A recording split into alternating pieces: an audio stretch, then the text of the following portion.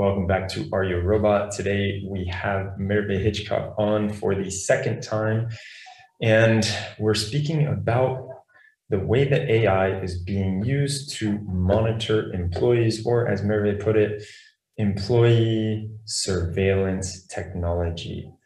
This is something that, after speaking with her, deeply saddens me to see. I am particularly outraged because I feel that we are going in the completely wrong direction with technology like this and AI applications like this. And what I see is that technology like this is being marketed and pushed onto people who do not realize the potential downfalls and pitfalls that AI has, yet they are gladly grabbing this tech and adopting it and using it on others who may or may not know that they are being watched with AI models that are taking into account many different data points and then giving scores on them to their employers. Apart from that, these scores and all of this data is then being shared around or sold to third parties, and there is no accountability whatsoever when it comes to how this data is being shared. So let's talk with Merve today for the second time. If you do not remember, Merve spoke with us the first time about how AI is being used when it comes to the job hunt and the whole process of hiring. Now, once you've got that job, we are talking to Merve about how AI is being used to surveil or to make sure that you are doing the job that you should be doing and as you should be doing it. Let's get a quick intro from her. My name is Merve Hitchcock. For those who don't know me, I'm the founder of AIethicist.org, interested in AI ethics as it relates to social justice and public benefit. If it is your first time listening to us, welcome. This is Are You a Robot? And it is a series where we aim to answer or at least talk about some of the greatest challenges and questions that stem from AI and related technologies. The way that we do that is by gathering the best and the brightest in their respective fields to come on here and talk to us about what it is exactly they feel is important in this moment in time, if there are any best practices that we should take away from what they know. They have the insider insight and these advantages of knowing much more than the average Joe about the specific fields. So they come on here, they share their lessons and their wisdom with us. If you would like to continue any of these conversations, I really encourage you to jump into our Slack workspace that we have. We are building a community around AI ethics. So last thing I want to touch on is that we have an incredible sponsor. EthicsGrade is doing some astounding stuff when it comes to ESG ratings. For those of you who do not know what ESG ratings are, that is where a company will analyze and rate other companies on their non-financial impact to the world. So EthicsGrade has rated many companies, and you can see all of the different companies that they've rated by going to their website and downloading scorecards. And what I love about these scorecards is you can find out what exactly is really going on when it comes to the data policies or the data governance that companies have, or the AI ethics that companies actually have, as opposed to what they market to the rest of us. So go to ethicsgrade.io and check that out, or just click the link in the description below. And now let's talk with Merve. Are you a robot?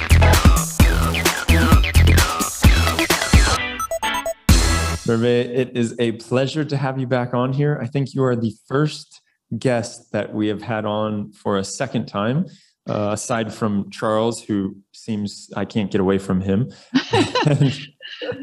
and I really am excited because, as I was mentioning before we hit record, there are so many pieces of our first conversation that have just lingered in my head, and so many things that you said that were very, very spot on when it comes to the way that we've been handling COVID and the data that we've been giving out for COVID. And every time I see things like, actually right now I'm traveling and I had to fill out a pretty extensive card to come into Greece where I am right now.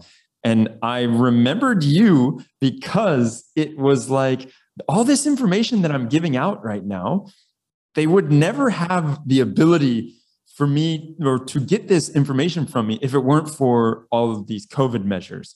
So the idea that you put forth, I don't know how many months ago it was when we talked about how we're taking these liberties or we're gathering all this information, and this information is power, this data is so much power, has stuck in my head. But maybe you can tell us, aside from your background, which has changed, what else have you been up to and what has changed since we last spoke? Absolutely. The paper that we were discussing about COVID contact tracing apps, I had written that in April 2020. So first months of COVID, and as these apps were coming up, and since then it peaked and died and coming back again in different formats. But one of the things that we've seen since our conversation was a number of countries who had put in this like safeguards or promises that this data was not going to be shared. It was only for public health purposes and contact tracing purposes. We see them starting to share that with law enforcement and other private parties. We see that in like Singapore and UK, the NHS, and data sharing right now is a big issue, still unresolved, and we see this data being hacked as well. So what I really keep going back to the first question, though.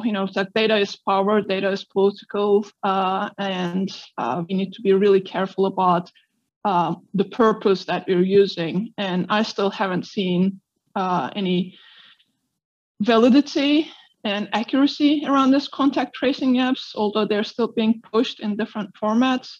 So even yesterday, I've seen a privacy principles on contact tracing apps paper coming out, which looked like it had so many different, multi-stakeholders, etc. But where it started was, how do we secure the data that is collected with this? How do we get stakeholders' consent and get people's trust? Not asking the fundamental question of, do these apps actually work? Is it accurate? Is it valid? Like without answering those, we keep jumping to this massive data collection, and then dealing with the unintended consequences of that. Yeah. To your second question, though, what happened since we talked? What additional hats I started wearing? I started teaching at University of Michigan as a data science ethics lecturer. I also am now Senior Research Director at Center for AI and Digital Policy, which is a think tank based in DC. So we are focused on the policy side, regulation and policy side of AI and digital practices. So we provide consultation and feedback to governments as well as international organizations. You mentioned something really interesting the last time we spoke, and that is how when we gather this data for things like COVID and the contact tracing apps and the different data that we shouldn't necessarily be handing over so freely, but because it is a pandemic and it's like a world crisis, we are now okay, or the different governments or organizations are okay with asking us for this kind of stuff. And I remember I made the case to you that, well, let's look at some of these countries that have been doing it more in an authoritarian way, right? Where they just take it and they don't ask you and they get all of the information possible, and then they're able to use that. And you just talked about something that is so important, and that is are we sure that these contact tracing apps work? Like that is the fundamental question. And it is not so clear in your eyes that they do work. Is that something that, why do you think that?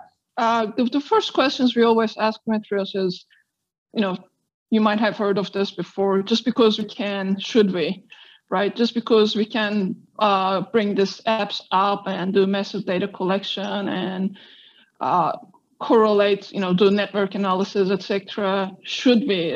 Are we bringing in a technical solution to a problem where this contact tracing apps are not the solution because they're not accurate in the first place? You and I might be sitting in different floors of a building, never cross paths, but because vertically we're in the, in proximity, we might be seen as having contacted. This then might cause you to being quarantined and not go to work, or me for that matter, and my work might be my only income to keep me and my family going. Right now, we have a lot of publicity around or news coming up around this false positives as well, where it is actually impacting people's lives. And you're just making a decision with an app that is not accurate. You haven't considered accuracy and validity of it, but you're impacting people's lives, let alone all the other data and privacy and all the other ethical implications of this data collection. So there's something that another guest on the show said a few weeks back to me, and that was because we aren't doing it, basically because we haven't gone all in like other countries have, such as I have some friends in South Korea right now, and we know that China has also been very heavily doing it.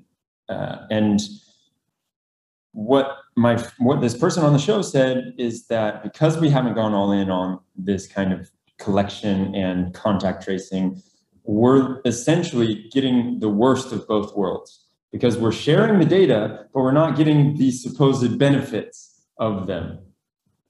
Exactly. If we knew that this actually worked, and we have scientific proof of it works, it contributes towards public health, public benefit, and putting the safeguards around that, I'm all in. To your point, we're getting the worst, and it's a power relationship as well, right?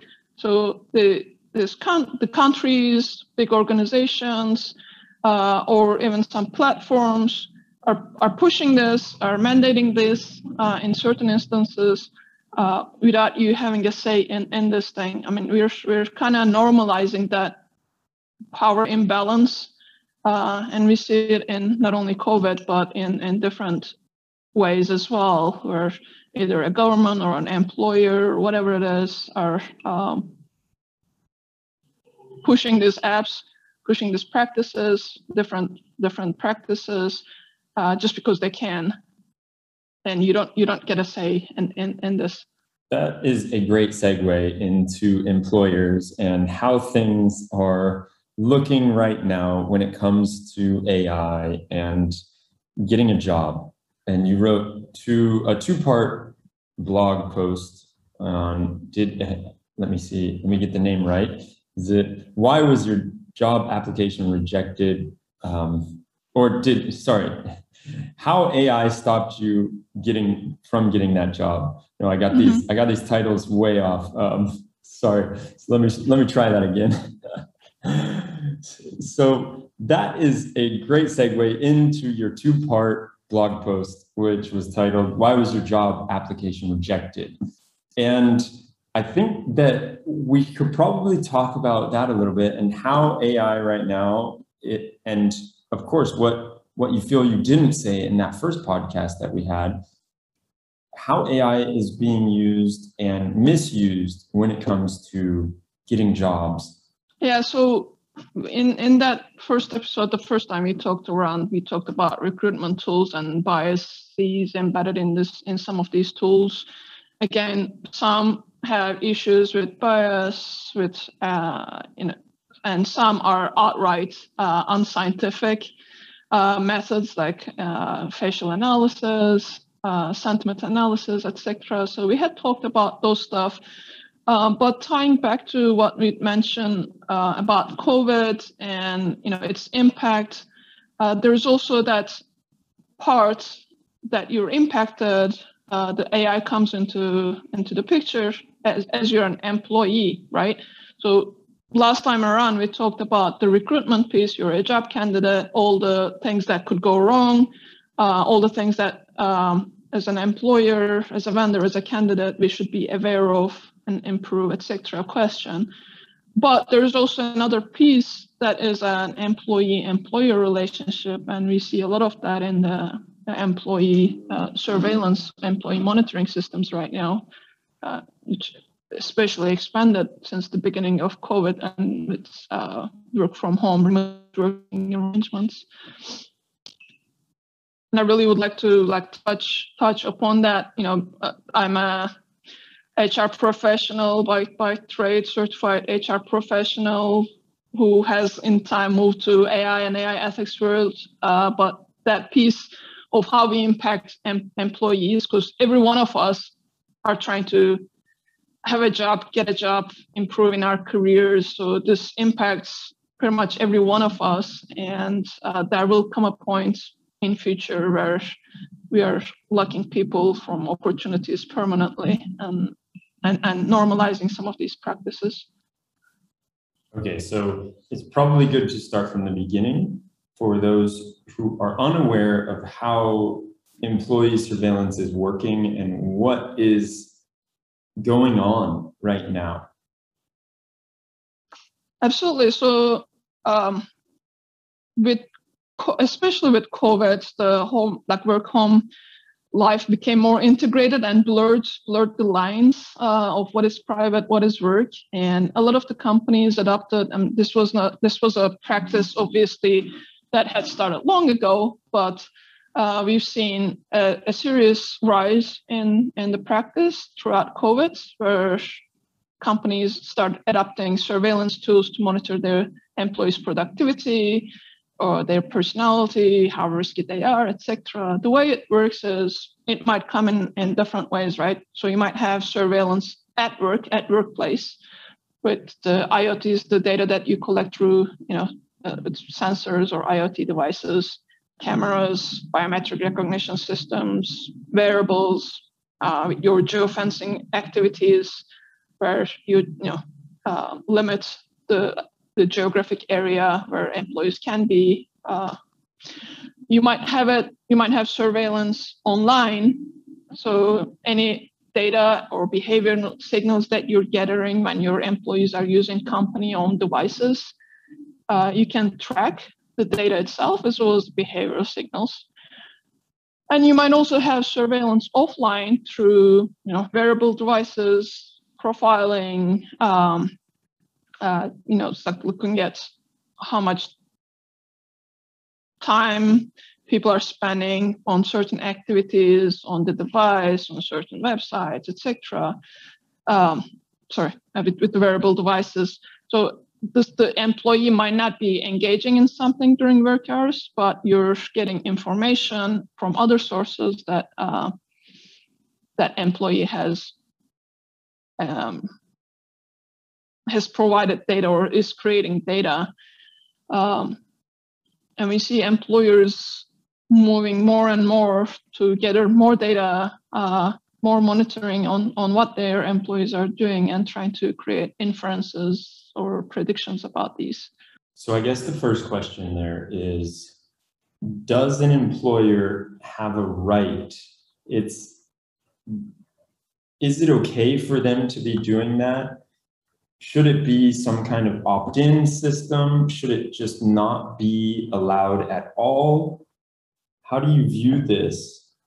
So in US, at least, if you're using a company-owned device, so if you're using your company's laptop or phone that they provided you, you don't have any expectation to privacy. So the company can collect all the information, track all the information, have access to your calls, text messages, emails, etc., whatever it is. However, especially with COVID, we're spending time around the clock on weekends, after work hours, etc., on these devices by default, because you're not really like switching, because I'm going to switch from this laptop to another. I'm going to carry two phones, to do my business calls versus my personal calls and text messages, etc. It doesn't work that way in reality. However, there is no line right now where that work stops and personal life begins, and with these devices. So de facto, your employer has access to anything and everything 24/7 on what you do on these devices. And you see some of the sales pitches coming into, employers when this companies, this employee monitoring companies come and do their pitches. You see things like increase your productivity and performance, data loss prevention, insider threat prevention, or get user behavior analytics and sentiment analysis. Identify your high risk profiles, identify your best workers, etc. I think it's beyond consent. It's beyond the implications are beyond consent or just the employee having control over it. Like, why are we doing this? Again, just because we can. Should we? What is the behavior that you're trying to, or outcome that we're trying to get out of this? So basically, it's taken for granted that if you're using your company's device, nothing on there is private. And Correct. That has not been disputed at all, which for me feels a little bit like it should have been. But I guess these are the things that we sign up for the job. To me, it feels like the company owns you in a way. And I can see how this will have negative repercussions when it comes to mental health of employees, because they feel like they don't even know how they're being scored. And I wonder, maybe you can start with the simple question is, do the employees even know that they're being monitored like that? And then the next thing is, some of the stuff that you're talking about, and you mentioned it briefly in passing, is that they claim, they make bold claims, these different employee monitoring solutions. But we both know, like, I'm sure that you've seen a sentiment analysis machine learning model before, and it's not like it's perfect every time. And so that is a whole nother problem that you're adding on to it, that these predictions that they're making are probably very flawed. And I would be very, very surprised if it was really good predictions that are coming out of this kind of stuff. But I'd love to hear from you. Like, do most employees know that they're being monitored? Do they just guess? Do they have some kind of notion that, yeah, maybe my company's watching me? It might be in the your privacy policy or your employee handbook, or in the policies of your company. Not to the extent though. I mean, right now, if I'm an employer, I can collect data, content data, like email, text, phone, calendar, browsing history, social media posts, etc. I can collect movement and location data. I can collect usage data, like how you're using your computer, what application sites, or how long idle or active times, etc. So I don't think the employees have a full sense, even if there was a policy that said don't have any expectation of privacy. I don't think they understand the whole the whole extent of data collection and what data can be collected. And it's also going back to a panopticon analogy, right? Damn if you know, damn if you don't know. You're going to be changing either the company can manipulate you, change your behavior, make correct or incorrect inferences about your behavior. But it also means that you're going to be correcting, changing your own behavior, because you know that you're constantly being watched. So what does that do to your mental health, as you mentioned, but there's a whole host of ethical implications that go beyond privacy, that go beyond consent when we talk about this monitoring systems. So, for example, what can go wrong when we reduce and simplify an employee's behavior to only data points, right? Past privacy, past the whole self-management and health issues. First and foremost, as you're building these models or as you're implementing these models or software, you're making a decision about what productive or desired behavior or what good looks like, that you should spend this much time on Outlook, you should interact this much with your teammates, you should spend this much on this software, and because this is relevant, you're making decisions about how work should get done, and anyone who doesn't meet those criteria of, if I go out to a website that was deemed irrelevant by whoever Bill was building the model or the criteria, anything that falls outside of that, etc. So again, you're making a decision about what good looks like, what successful looks like, what is worthy, what is standard, etc. Then you reduce the workers and their performance, their bodies, to lines of code and flows of data that you can scrutinize and manipulate. You're reducing that complexity of human behavior, of life, of interactions to scores. It doesn't take into account, like it was Dimitrios sick that day, was he dependent on someone else to finish part of this work so he could actually start working harder on something? Was he experiencing technical issues that was impacting his productivity? Was he given a task that required him to do a lot of research before he could come to his laptop and start doing something else? It doesn't take into account any of those. It dehumanizes the worker, takes the dignity that you associate with your work, your production. You're just down to a risk score, you're down to a number. And it really, that deification will turn rather correlation and bias. We talked about mental health, etc. So there's a part of me that wonders about how someone that is implementing this type of software into their company could feel that this is a good idea. Because I am sure that we all know sometimes the best ideas, the best work comes from after you've sat around and done nothing for an hour or two, and then boom, you have those shower moments, right? I think they're even called like a shower idea or something like that. And so what you're talking about and vigilantly monitoring someone to make sure that they're just producing, it feels to me like it's very short-sighted. And you talked about how these different employee monitoring software companies, they market themselves by saying increase in productivity, knowing who's a threat.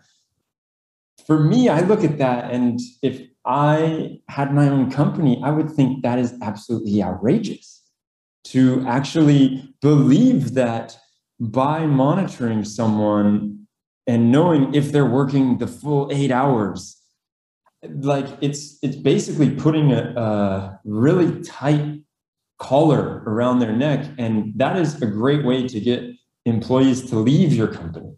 But maybe that's just my viewpoint, and I'm a little bit naive or jaded, or I am not someone that is going to be marketed to by these different companies. Or you care more about the humanity and dignity and the interactions, human interactions.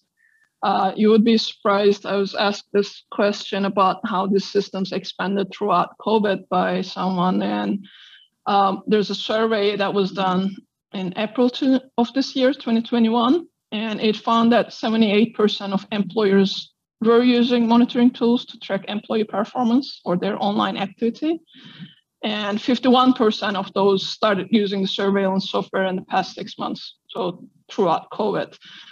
So you might implement this because you don't know what the implications are, etc. You think that more data that you have about employees and like this technology is objective data. It's ground truth. It calculates these interactions, and whatever score you get out of it is objective, right?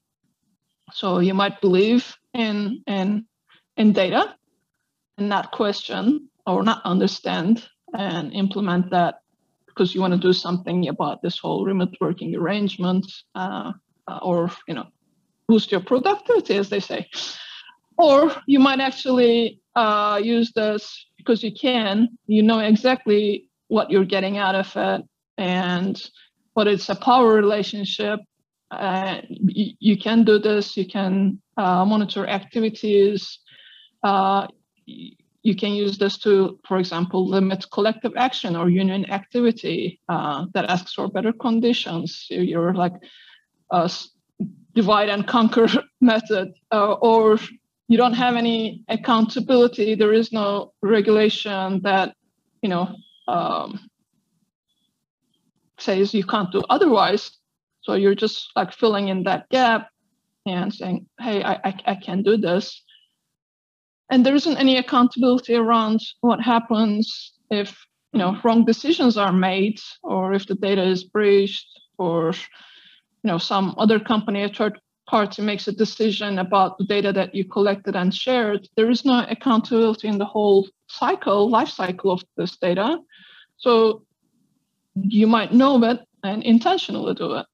So I think this is very contextual and depending on the employer and the motivations and motives of the employer. Wow, for me, it seems outrageous because of just the way that I noticed myself working over the span of the last year and a half, and how I get work done in all moments of the day. And it's not like, as you mentioned, there is no more 9 to 5. And I've really had to learn to plan, okay, I'm going to start working at this hour and I take breaks and I do this and I try and keep a schedule, but I'm not a person, this may come as a surprise to some people, but I'm not good at keeping like rigorous or routines. I like spontaneity in life.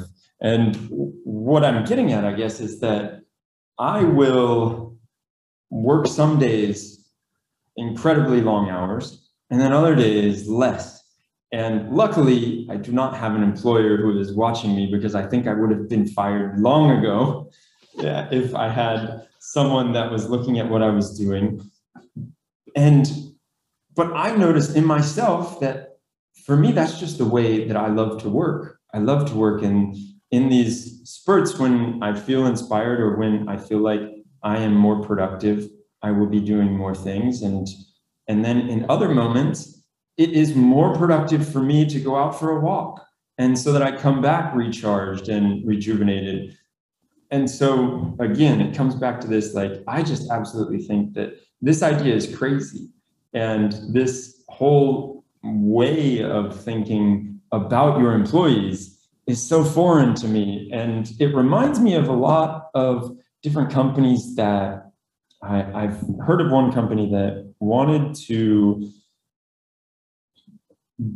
go back into the office now that things are a little bit better. And so they decided to do the hybrid model of coming to the office a few days a week and then working from anywhere, or working from home really a few days a week. And one of the executives said, but the days that we come to the office, it has to be like Tuesday, Wednesday, and Friday. And one of the other executives said, Friday, I don't know, that's not the best idea because, it's Friday, whatever. And the executive who proposed Friday said, it has to be Friday because otherwise nobody will work. And I think of that and I look at that and I say, yeah, but if they don't work hard on Friday, hopefully they're coming back to work on Monday fully recharged, and they're going to do double what they would have done by just pretending to work on a Friday. And so it all comes back to these ideas and the fundamentals of how you look at the workers, right? How are you trying to squeeze all of the juice out of them, squeeze everything you can out of them before they get burnt out and they eventually just crash? Or is it like, I'm trying to view them as another human being and view that they have needs and wants, and they also have ways of working that may or may not be different to mine. And it feels like these employee monitoring softwares really do not take any of that into account. Absolutely. I mean, you're spot on. You're not trusting your employees. You're just treating them, like reducing them to something that you can manipulate, exploit, and get the more benefit out of. And you're not asking them why they're working long hours, or like had an idea that come to their minds late at night or weekend, and they're on their computers working. You're asking them why they're not working during the work hours. It's that trust relationship that. And human interaction, it comes back to that and what you're trying to get out of this. To your point, I had some of my best ideas, my intellectual sparks, where I would just step away from the desk, go out to a park, take my team members, we'll just we'll have a walk. And as we were discussing things, something would just come up, and that will be like a breakthrough in our projects. How do you turn that into data? How do you turn that into a score? Outside of the geofencing, I'm away from my laptop. I'm not on my phone. You don't see me interacting with the team members. Like, what kind of a decision can you make out of that? Yeah, exactly. And I'm sure there's going to be a company that comes out and says, no, we're giving higher scores for people who are exercising, or they're taking walks and taking breaks once an hour, because that is actually a sign of a very productive and healthy worker or something like that. But at the end of the day, the seed is there, and it's, for me, it's outrageous to think about how these things are being implied and put into practice. Just Dimitrios, can I just mention, touch on that piece, on wellness piece, because that is also a huge thing that some of these data collection practices started with variables and the employee wellness programs and collection of that data. Few companies were giving out Fitbits or similar things, or like that counts your steps, what calories that you take, days, like your sleep patterns. Did you get your sleep? Did you get your calorie intake? Again, that's making a decision of what you should do, what is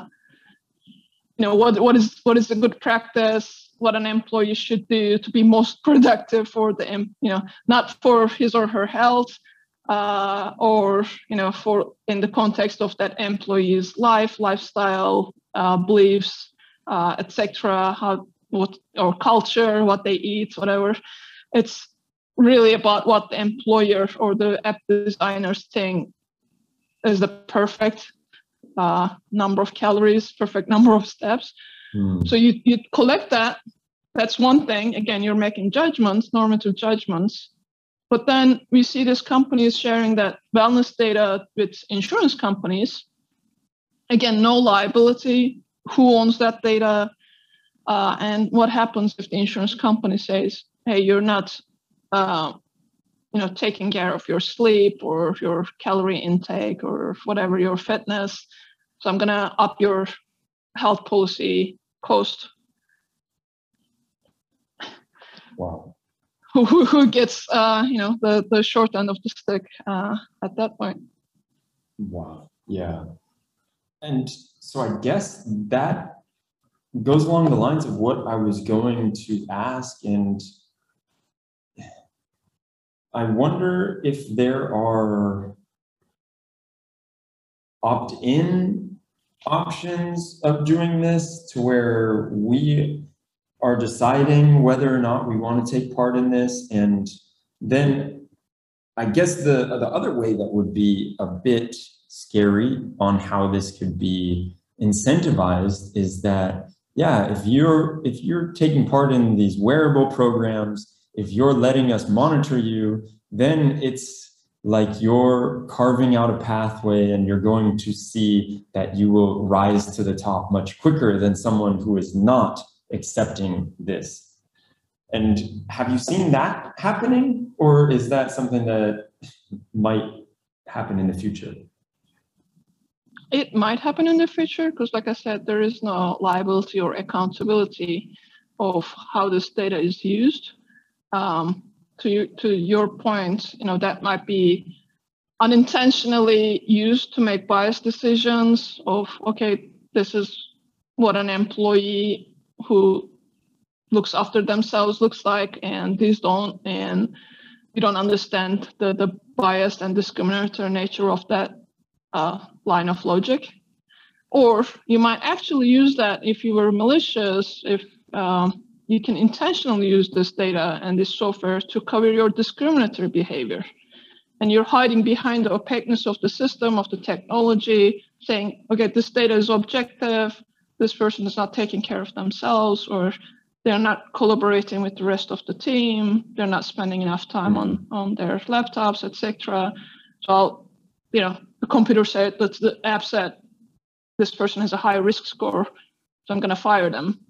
Or they have a high productivity score, so I'm going to promote them. So I can totally see intentionally some employers intentionally hiding behind these apps or software or risk scores to make those decisions.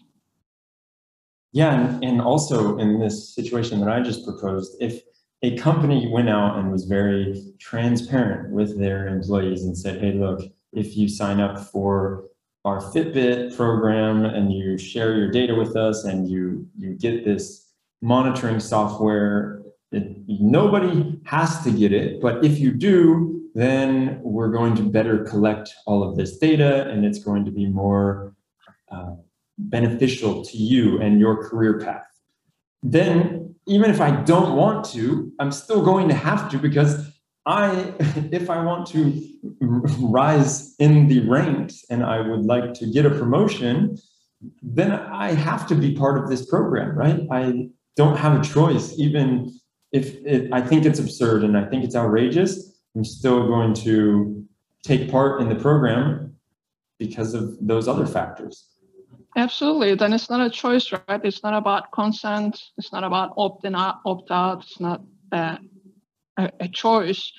It's the employer making a decision, using its power to make a decision that this is going to be a relevant data point. And you don't get a say in that. So I think we've talked enough about this outrageous and really ridiculous way of monitoring employees and what is happening with that. How can employees gain their rights and powers back if they are in a situation where they're being surveilled? Is it just you have to change companies, or can they speak out against it? What is there that they can do?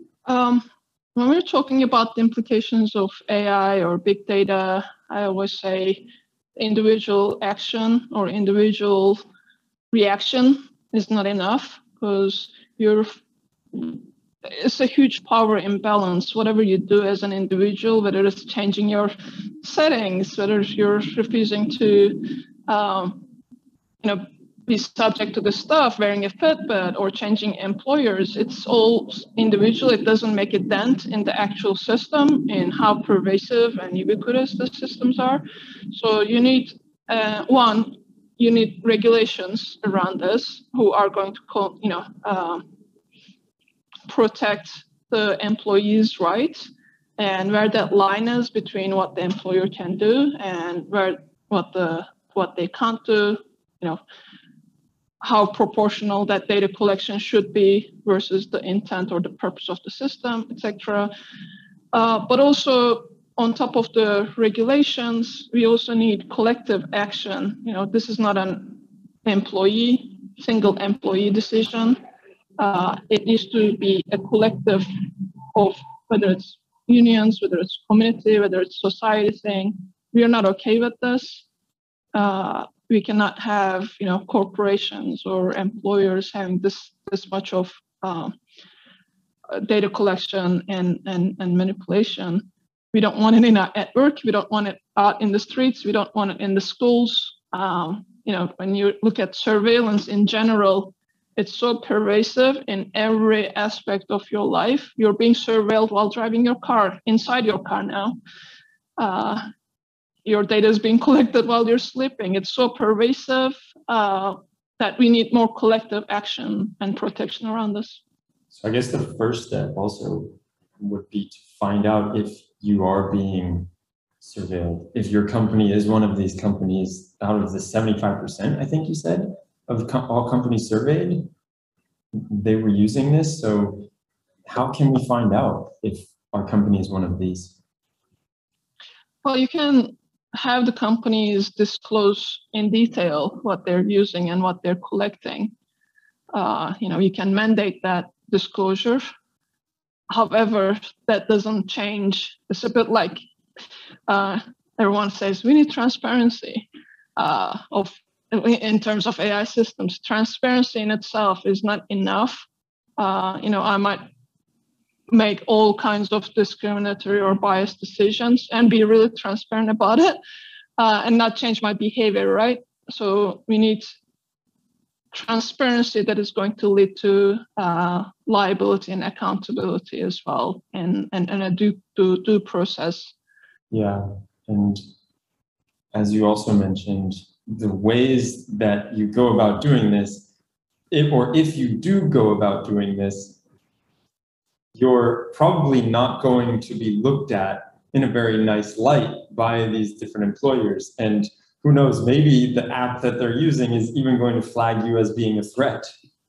They might, and you might say something on social media or employer review sites, so other employers might see what you mentioned. We're also seeing some employment record aggregators. So there's also software out there who would aggregate all your employment records across different employers, your work activities, your reputation, your compensation, etc. So they're aggregating all this data, and whatever your previous employer said about you or says about you can be shared with future employers. And you might or might not get a control of how that information is shared.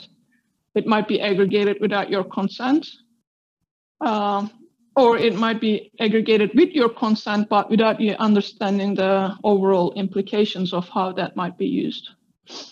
And is there any way for me to see what my past employers are saying about me? Depends on what your, not that I know of, unless you are in one of those aggregator data sets, and you can go back and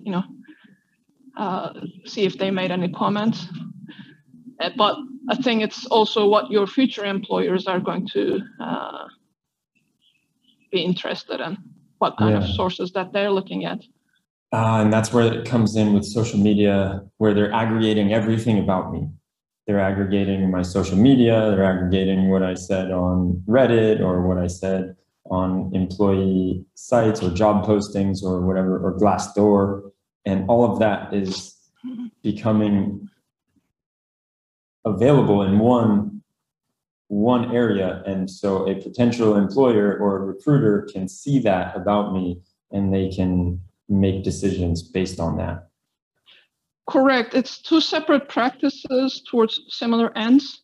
So social media screening, if you're a candidate for a job or if you're an employee, the employer could go and screen your social media, what you posted, and make inferences about whether you're a good fit, the content of, and they might use like third-party apps or software, again, to get a risk score that looks at your social media posts and whatever online behavior that you have. And they provide that data and risk score to the employer.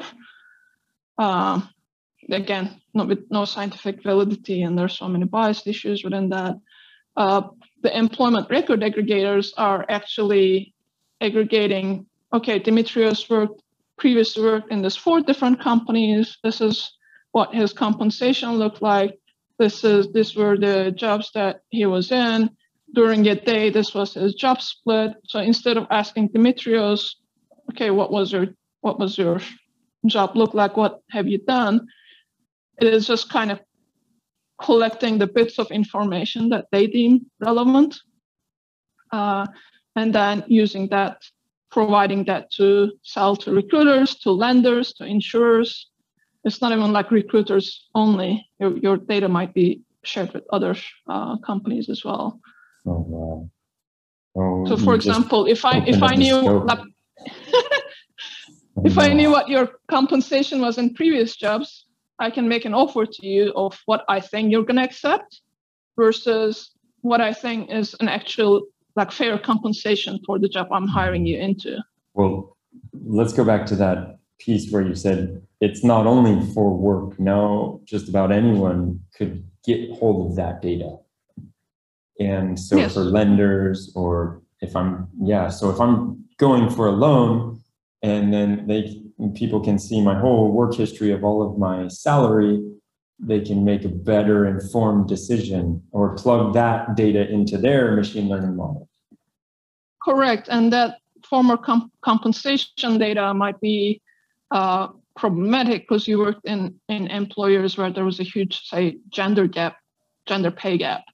Your employer was biased against female workers, for example, and you constantly were paid less. And then the lender gets that data and is like, okay, this is what this person throughout their professional employment history, average what they got, this is what they're worth. I'm going to get this kind of like the jobs that say you're working on gig economy the whole time. They're like, okay, this person is not going to go into, for example, corporate environment. They make a decision that one is better than the other and look at your income levels. And it's like, okay, this is what I should charge the person in terms of their interest rates or the credit line. Wow, that is incredible to know. And also, again, I think a huge piece of what you just said is really starting to click in my mind right now. And that is that there's no accountability on this. So that whether or not it's the apps, these employee monitoring software apps, or it's the actual employers sharing their data, sharing all of this data, no one is saying anything, and there's no regulation and there's no rules on how that data can be shared. Is that what you're saying? It is what I'm saying. At the end of the day, the technology, AI, is an artifact of, it's created by humans. We need to look at the humans and motivations of the humans or companies behind it, and why they're developing it, why they're implementing it, and who's benefiting from this. Because at the end of the day, one side is benefiting and one side is harmed and marginalized with a lot of these applications. But AI doesn't make that decision. It's just an artifact. It's us as humans and employers or whatever that are making behind those decisions, and we need to question that and keep them accountable. Yeah, that's such a great point. We're codifying all of our biases, everything about our humanness into the AI, and then we're able to just put it at scale, and we really get to see those flaws and how they work. And so, okay, I've got another question for you that's kind of changing gears, and it is around the surveillance and how you talked about before. Surveillance is so prevalent and it's so pervasive right now in our lives. If you are in the UK, you are very, very familiar with all of what they call a CCTV, right? Everywhere that you go, you're being watched and it's accepted. And it's a known fact that there's cameras everywhere. And my question for you is around my friend who lives in South Korea, as I mentioned before, and she has 2 children who are ages 13 and 14. And she loves the fact that she loves the fact that it is so safe where she lives. It's a big city and it is very safe, and she can sleep easy at night knowing that her kids are out having fun with their friends until 11 or 12 at night, and they come home by themselves in a taxi on their own, no problem, because South Korea is so safe. And one of the reasons that she says it is so safe is because of all of this surveillance. What are your opinions on that? I think I would question the causal line between surveillance and crime rates. Is that the only reason that there isn't much crime or severe crime, violent crime in where she lives, or is it a function of the society and societal relationships, or is it that there are other factors like income or educational levels, etc., or integrated communities or neighborhoods kind of looking after each other, or the whole societal relationships that is causing that crime rate to be low or lower. I think putting that direct line between surveillance causes crime rates to go down is a very dangerous route, because we don't have evidence of that. You need to make that statement. You need to have all the other variables stable, fixed. And surveillance, the level of surveillance is the only, the changing one, and then you can make a direct causal statement. I'm in Michigan. Detroit is heavily surveilled. That it's one of the most surveilled cities in United States. There's a huge fight going on between the police, city council, and the residents. One side making that direct relationship again, and the other side is saying, no, you're using this to surveil and marginalize and oppress the communities. You're just using this as a way to get your way. So I would question that relationship and what is the actual factor that causes that crime rate to be low.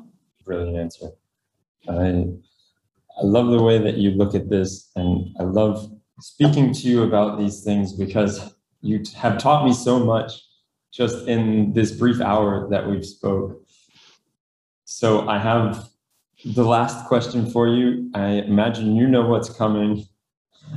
Merve, are you still not a robot? I'm still not a robot. I'm still trying to hold on to my humanity. Excellent. Well, I appreciate you coming on here and teaching me about surveillance, employee surveillance technology. I encourage everyone out there to figure out if your employee is, or if your employer is surveilling you, or if you're in one of those positions where you get to be making the decision.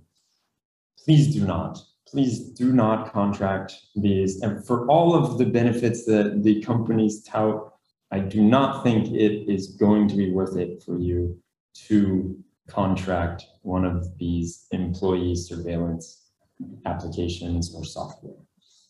That's all we've got for today. Merve, thanks again. Thank you for having me back, Dimitrios. It was a great conversation once again. Thank you.